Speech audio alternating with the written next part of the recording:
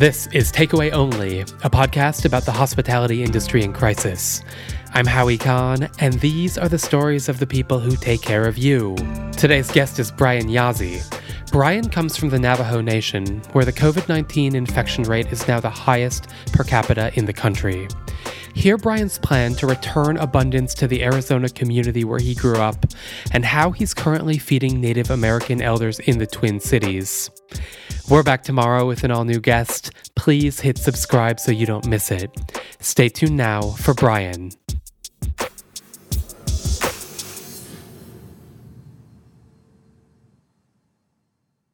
I'm very interested in your story and everything you've been up to during this pandemic. It's a lot to cover, so let's get right into it. You're a traveling chef. You do demonstrations and create content surrounding Native American foodways all over the country. I know right from the onset, all of your engagements for the month of March, April, and now I would imagine May have been canceled. So tell me about where you were supposed to go, and then how you rerouted your plans to help your community. Sure. Just to give it a bit of a view, I had about 17 projects lined up from now till July, or from February till July, and about 90% of those projects were Native organizations, providing cooking classes or chef demos with the local tribal community, and even the casino cooks and chefs as well, who would like to learn more about not just traditional but indigenous food in general across North America. So that was a couple projects I had lined up, and with the pandemic happening, it was a total halt. I had to readjust myself and adapt to different means of providing funds or being financially stable within this time period, and also helping the community as much as I can, connecting with organizations who are able to support some of the projects that I'm a part of, so just being active, as much as possible, trying to stay healthy as well.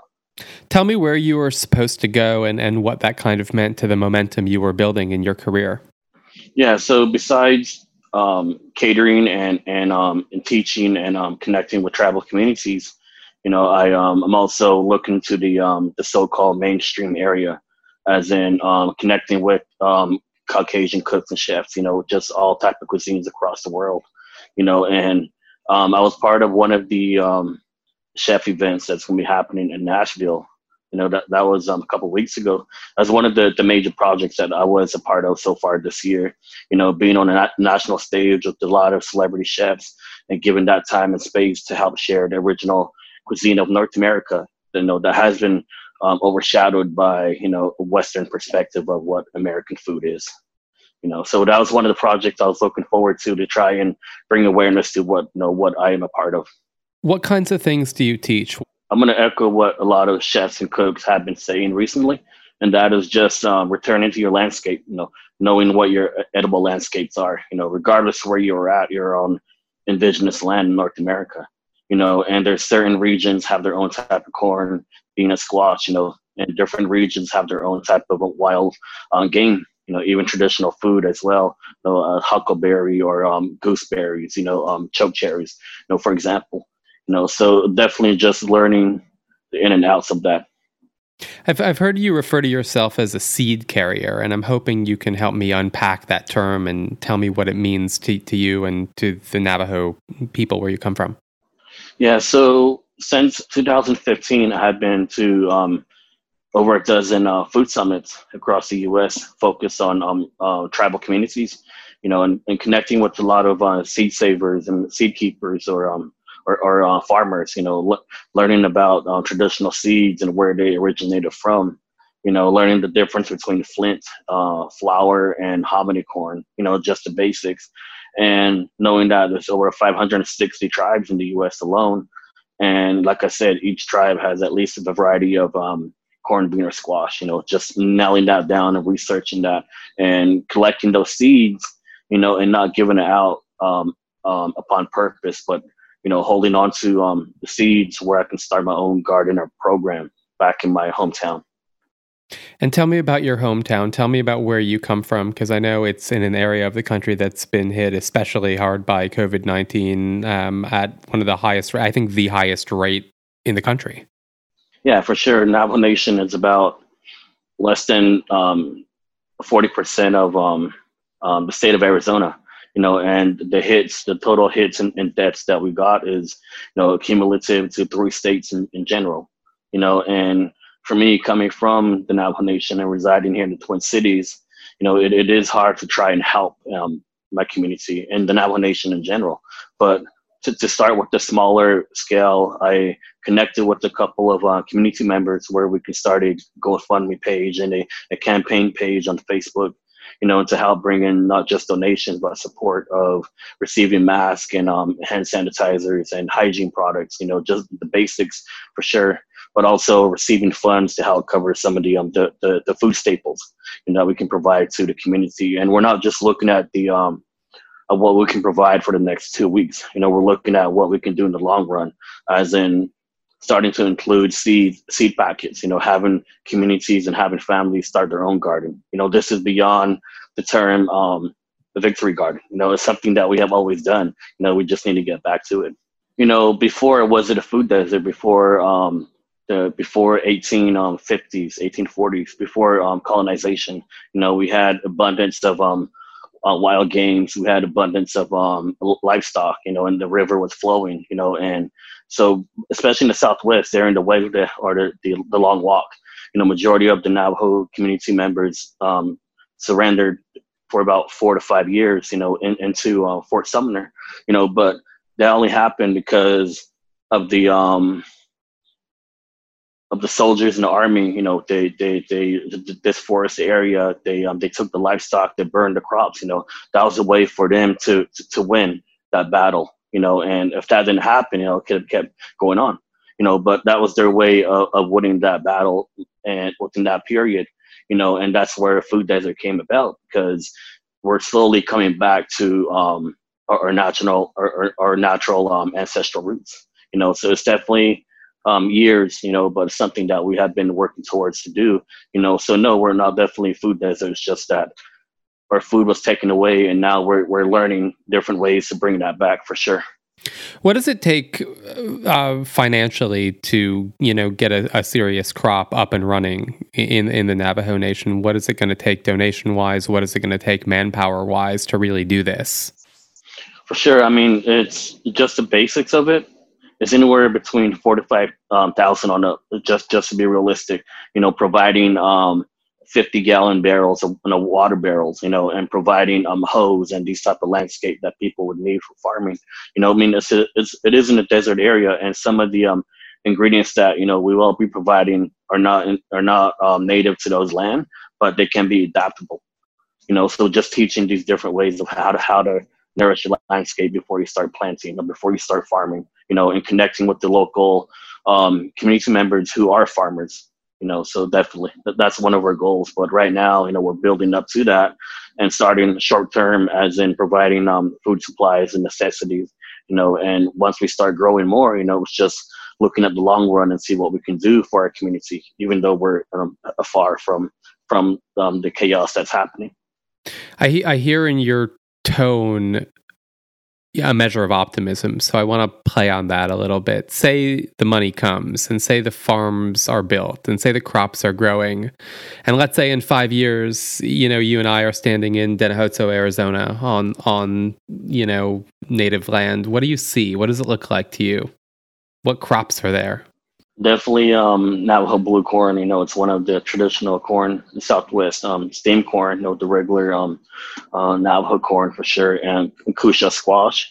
Definitely it's one of the squash of the Southwest. And different types of watermelon for sure. I had seeds of watermelon from the Iroquois tribe. And just planting these different regional food. And having a cafe for sure. Having someone run a cafe with the term of land to garden, and then and garden to table, so just learning those type of ways, definitely what I try and envision as a chef, because within the next 4 to 5 years, I'm going to stop traveling, and I want to be grounded in one place, and it might be here in the Twin Cities, or it might be back home in my hometown, so it's just one of the long runs that I'm looking at as well, and trying to push a campaign to start with that type of project. In which place do you feel like you'll be able to do the most good in the long run? Definitely my hometown. Definitely, giving back to the community. Growing up, I was a negative kid. I did a lot of negative stuff in my community, influencing the next generation in a negative way, and bringing that into the city of Phoenix, and growing up in that type of gang activity and stealing cars and chop shops, getting shot at or getting stabbed, living that lifestyle. And I switched that moving here to the Twin Cities in 2011, 2012, and that was in my mid 20s, and that was interesting because I never thought I would change my life. And it's not just that cooking saved my life, but it's also my fiance, getting the ultimatum of being in a serious relationship or moving on, so definitely those two helped me. And to this day, it's just giving back to my community and not forgetting where I'm coming from. What was it about food that inspired you to change things?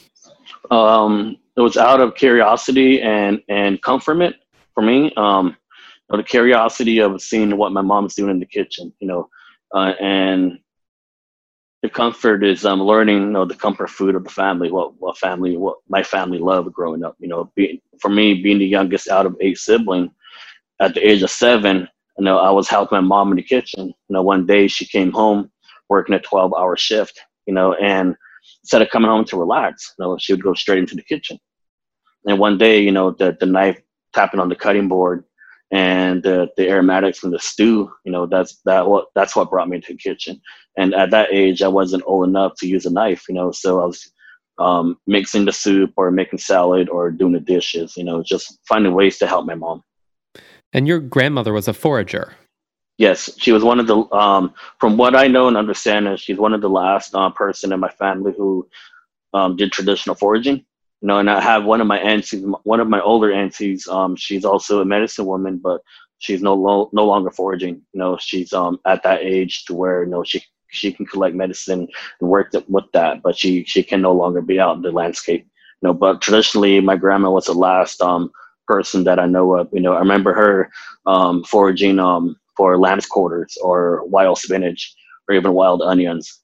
Just learning these different areas in the community of where to forage. And you've sort of picked up that mantle, starting your own foraging practices. Yeah, it wasn't until 2013, I would say, when I was in culinary school. I started focusing more on indigenous food and started having those glimpses of memory of my childhood years.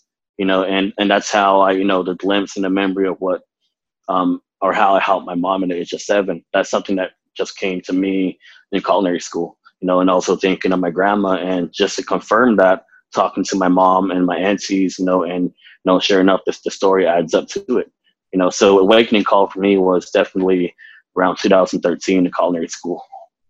I know you've taken it upon yourself to really start protecting the elders during this pandemic. You've been feeding people in Minnesota and raising money for people back home in Arizona. I wonder how much of that is because of a need and a desire to protect their knowledge and what they know, and to protect the traditions they can pass down. We all know elderly people are vulnerable to COVID-19. And if they get sick, what's lost is more than just a person. It's an entire system of stories and culture and inability to pass things down through the generations.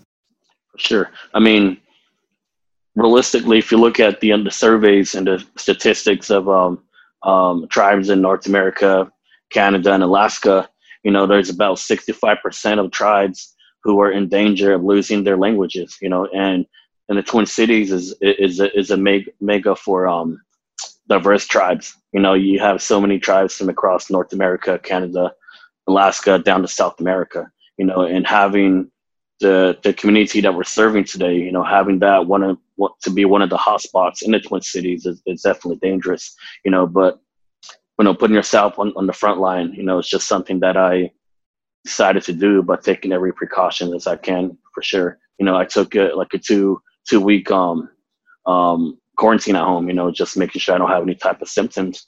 And once I was cleared, I went and connected with a friend of mine, Ben Shindu, who's the executive chef at Gatherings Cafe. And, he connected me with the director of the Indian Center.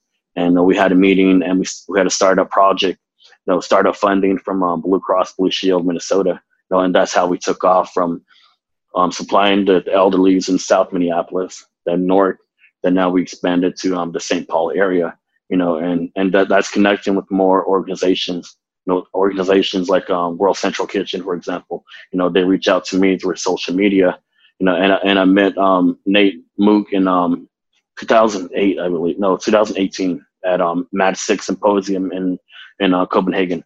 So connecting with him, getting some type of support from the work that they do. So that's keeping us going to this day with working at the Indian Center, and also receiving some funding through our PayPal to cover some of the supplies that they're not able to provide. It is definitely a lot of working in the community, but it's just the type of work that I love to do. Tell me about what you're cooking. Tell me about who you're feeding. Yeah, so right now we're feeding about just below 200 elders 5 days a week, and we're only doing lunches. And see, the last meal that we had, I would probably say venison tacos.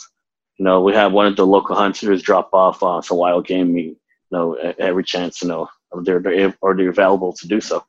So recently we got some venison. We ended up using that for tacos. We did traditional cilantro, onions. We added some wild rice, and we stewed some tomatoes to put on top. I mean, Minnesota hot, so Minnesota can't eat a lot of spicy food. So we gotta try to do an alternative salsa. Even doing pico de gallo without jalapenos. Definitely, but it's something the elders love, and we serve a couple of nursing homes. And in rotation, they would send us a banner of thank you notes, and it's something beautiful to see. But it's just not what we're actually out there for. For the recognition or the ego. We're just out there, staying connected to our roots and making sure our elders survive another year. Especially with the language that they're able to provide for their grandkids. And are you connecting with any of these people in person? Are you dropping off the food? So logistically, we are mainly in the kitchen. We don't want to expose ourselves like that. So we have volunteer drivers who are able to take care of that part. So we have different positions that we work to make this possible for sure. So yeah, our focus is in the kitchen. 6 days a week. Right now we have about a team of 7, I believe. We're all from different tribes as well. And tell me about how you're connecting with people back home in Arizona. What kind of stories you're hearing? Yeah, so living in coming from a rural area on the reservation, it's hard to receive water and even food, necessities. So, hearing those type of stories on social media, and knowing that there's grassroots organizations doing what they can to supply the tribe, aside from the tribal officials, trying to fill in any gap as possible. It's definitely a lot of sad information lately, but at the same time, I'm looking at the good side of how, we have some border town youths, kids that are raising, chickens and pigs, and that's one of the stories that I heard where an organization will be providing some of these meats to the tribe, but then that's also taking every precaution that's possible, not to get anyone sick, and having kids, having the youth work and do something like that is beautiful. You're doing some online cooking demos too. Tell me about spreading culture through food during COVID-19. Do you feel like you have more of a captive audience? Do you feel like people are kind of willing to learn because they're homebound and just kind of looking for information? How are you connecting with people in that way? Definitely. I started my YouTube channel in 2016 when the year I graduated. And just a friend of mine, Michael Ghibli, he helped me create the content. Just a promo of talking about the catering and the work that I will be doing, as a small business owner, and I forgot about my channel until last year in November. I realized that traveling for a couple of years that I had to turn down so many projects due to the lack of funding that tribal communities have. For an average cost to fly a person out and to cover their rental if it's on a reservation, then covering their services and covering their food costs, all that can add up to an average of $1,500. So and a lot of tribes can't afford that. So, one day I was sitting down on my bed and thinking of how can I help supply, putting out recipe books or pamphlets or something, but then I remembered that I had a YouTube channel. So I went up in my channel in November last year, and I started putting out contents, just easy, simple made recipes that people definitely would have within their pantry, and some of those videos took off during this pandemic now, yeah, people, like you said, people are home, they're bored, they want to do something, so, and I started connecting with a couple of Native organizations. And for example, there's a health service in Southern California who are doing a 10 video series for like 3 to 5 minute video clips of recipes, and so it's one of the projects that I'm working on, doing the virtual cooking and virtual learning. So you're figuring it out. You're figuring out how to make ends meet during this crisis while your events are canceled. Yeah, for sure. Last year, I would say beginning of last year, I was actually looking into doing virtual cooking, and I put up a couple of promos on my social media, and asking people, if you're interested in a private cooking session, or if you have a group, a class, you want to do some type of indigenous food, So I started promoting that, and I got probably about 3 virtual cooking classes last year, and compared to this year now, it's more than a dozen, and it's just something that I already had in mind that I can adapt to, if I'm not traveling anymore, but it was something that I was looking at in the long run, but it wasn't something that I would start now, but it's the way things worked out for sure. Where's the first place you're going to go when it's clear to travel again? I would say Arizona. Yeah. I would say to visit my community and then my family in Phoenix as well, in the Southwest, for sure. Sounds like important work to get back home and work on food security and work on running things like running water. I know one of the reasons COVID's so rampant there is because I think 30 to 40% of the people don't have running water during a time when hand washing is so critical. So there's infrastructural things that relate to foodways that are really important.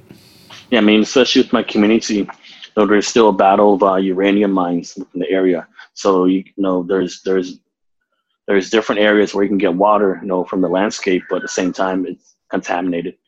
So you get the livestock can't even drink that. So it's definitely a must to have them bring in water as much as possible, and that's one of the things that we're working on. I have my relative and the community members who are traveling to the reservation from Phoenix, Arizona right now, ready to deliver some boxes to families. Where can people find you online? How can people donate to help? For sure. I go by Yazi the Chef on Twitter, Instagram, Facebook, and the project I'm a part of is the Nahotso Families COVID Relief Project. And you can find that on Facebook, and there's also a GoFundMe account as well. So you were saying you have some family members driving down from Phoenix right now? Yeah. So they're preparing and to do deliveries tomorrow. So we have some hygiene products. We have face masks. We have some hand sanitizers. We have some of the basic food staples like potatoes, corned bean squash, and a couple of highly processed ingredients. With supplying families, we're trying to keep that comfort food as healthy, and not just supply highly processed ingredients. So we're trying to provide in a healthy way for sure. If you could cook for your nation, if you could cook for the Navajo Nation tomorrow, what would you make? Right now, I would say what's in season. I would do ramps, wild onions, and carrots for sure. And one of the big food staples in the Southwest, especially with the Navajos, mutton, lamb. I would do lamb, but I'll probably do goat. Something more intense flavoring for me. And blue corn mush for sure. And just not a typical blue corn mush, but there's one of the traditional soups that we have is made out of blue corn mush, so that the liquid, the soup is a bit blue or grayish. It doesn't sound too appetizing, but it has wild onions, some potatoes, carrots, and lamb, just slowly cooked for hours, and that blue corn liquid, the infusion of probably from the ramps and also sumac berries as well. So I think that's one of the dish that I would make. Even during the summertime, people love to eat soup, especially if it's goat or mutton. That sounds amazing. Is there a blessing for abundance and for food? There is, just traditionally, you would do blessing before every meal. It's just but then having ceremony, for example, having someone come back to the community that had been away for so many years, there are ceremonies for that as well. There's also ceremonies for people who are providing, seed packets, as following that ancestral route ceremony type, So yeah, there's definitely different ways of blessing the ceremonies that revolves around food. Is there a particular food blessing you can share? I think we could all use a blessing. Yeah, for sure. I think one of the food blessing would be corn pollen. Just to share a story about that. When you get that pollination going and you get that powder on top of the ear, the corn, that's something that's collected from the grandmas, aunties, especially from the kids, and that's something that you would use to bless to the east. Especially with my tribe, our ancestral stories, is coming from the east, and just different types of world coming about that. But corn is one of our sacred ingredient. It's not just something to pray with, but it's nutritional for sure. And just to share a little story, a chef friend of mine told me the story, and just realizing that how true is it? Is that for example, talking about corn, blue corn is one of our traditional foods. So as an infant becoming a toddler, you're going from liquid diet to solid diet, and you have that corn mush that's in between, so just similar to like banana pudding, so you have that corn mush that you're eating as an infant becoming a toddler, and it's that circle of life. So as an elder, returning to the spirit world, you're going from solid diet to liquid diet again, and then having that corn mush in between. And traditionally for Navajo, that's something that you can definitely have before going to liquid diet again.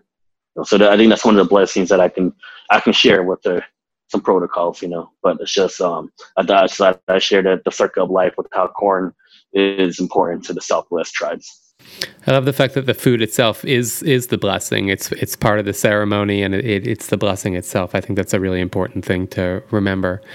Brian, our show's called Takeaway Only. What's your big takeaway from being a Native American chef during this time?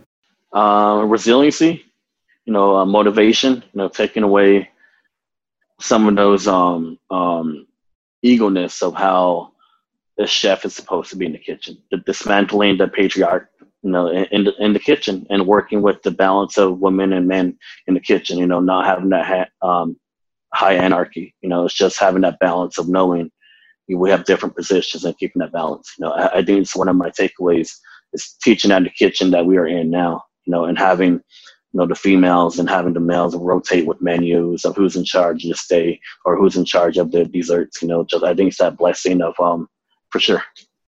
Build a harmonious kitchen. Yeah. Brian, thank you so much for being here. I appreciate your time and appreciate your work. Thank you for having me.